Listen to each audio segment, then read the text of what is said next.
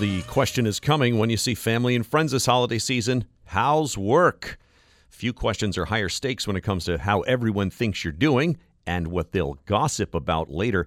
Luckily, those questions are easy to fudge or finesse. Here's Callum Borchers, columnist at the Wall Street Journal. Cal, what have you found?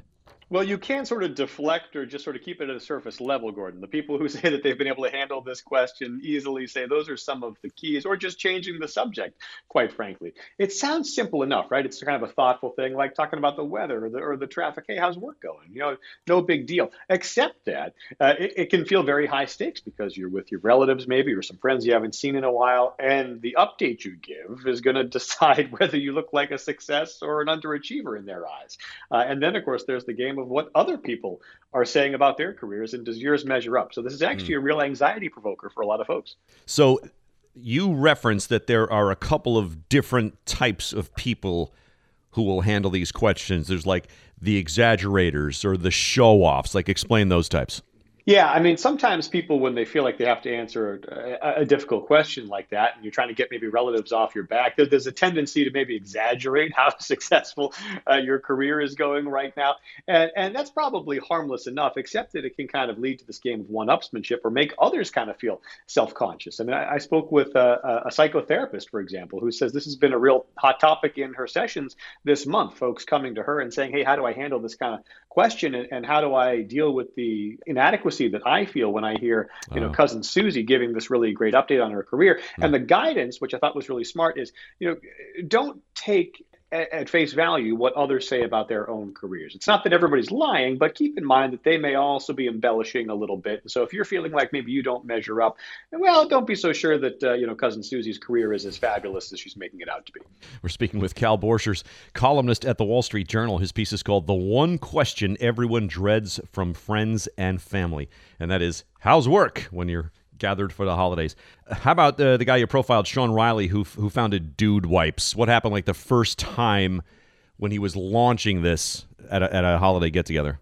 Yeah, I love this example because, Sean and his business partners, God bless him. I mean, they came up with a clever idea, but basically their product, Gordon, is a baby wipe for grown-ups. And, I'm laughing as I say it, and his relatives laugh too. He says they thought it was a gag gift. They'd be trading this at the White Elephant the next year. When you get together, hey, Sean, how's work? What are you up to? And he says, I'm building a company called Dude Wipes for, baby wipes for adult men.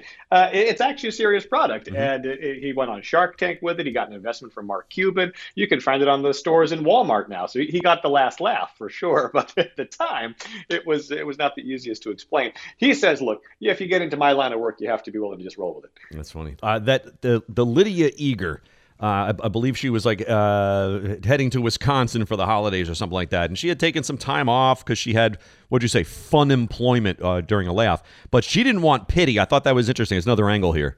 That's right. Lydia is a great example. I think a lot of folks can relate to this experience. She loses her job, around May of last year, takes some time off, gets back at it. And she was one of those folks who had job offers rescinded. That was a real problem for a lot of folks last year. And so, come the fall, she's starting to sweat. And it's not just about paying the bills. She told me, I couldn't imagine having to go home to see my relatives in Wisconsin without something new lined up. And it's not they wouldn't have been supportive, but it would have been oh, honey, that's okay. You'll find something soon. Yeah. She just really didn't want to have to listen to that. So fortunately for her, she landed something before going home for the holidays and breathed a sigh of relief and didn't have to deal with it. But I think a lot of folks can relate to that experience.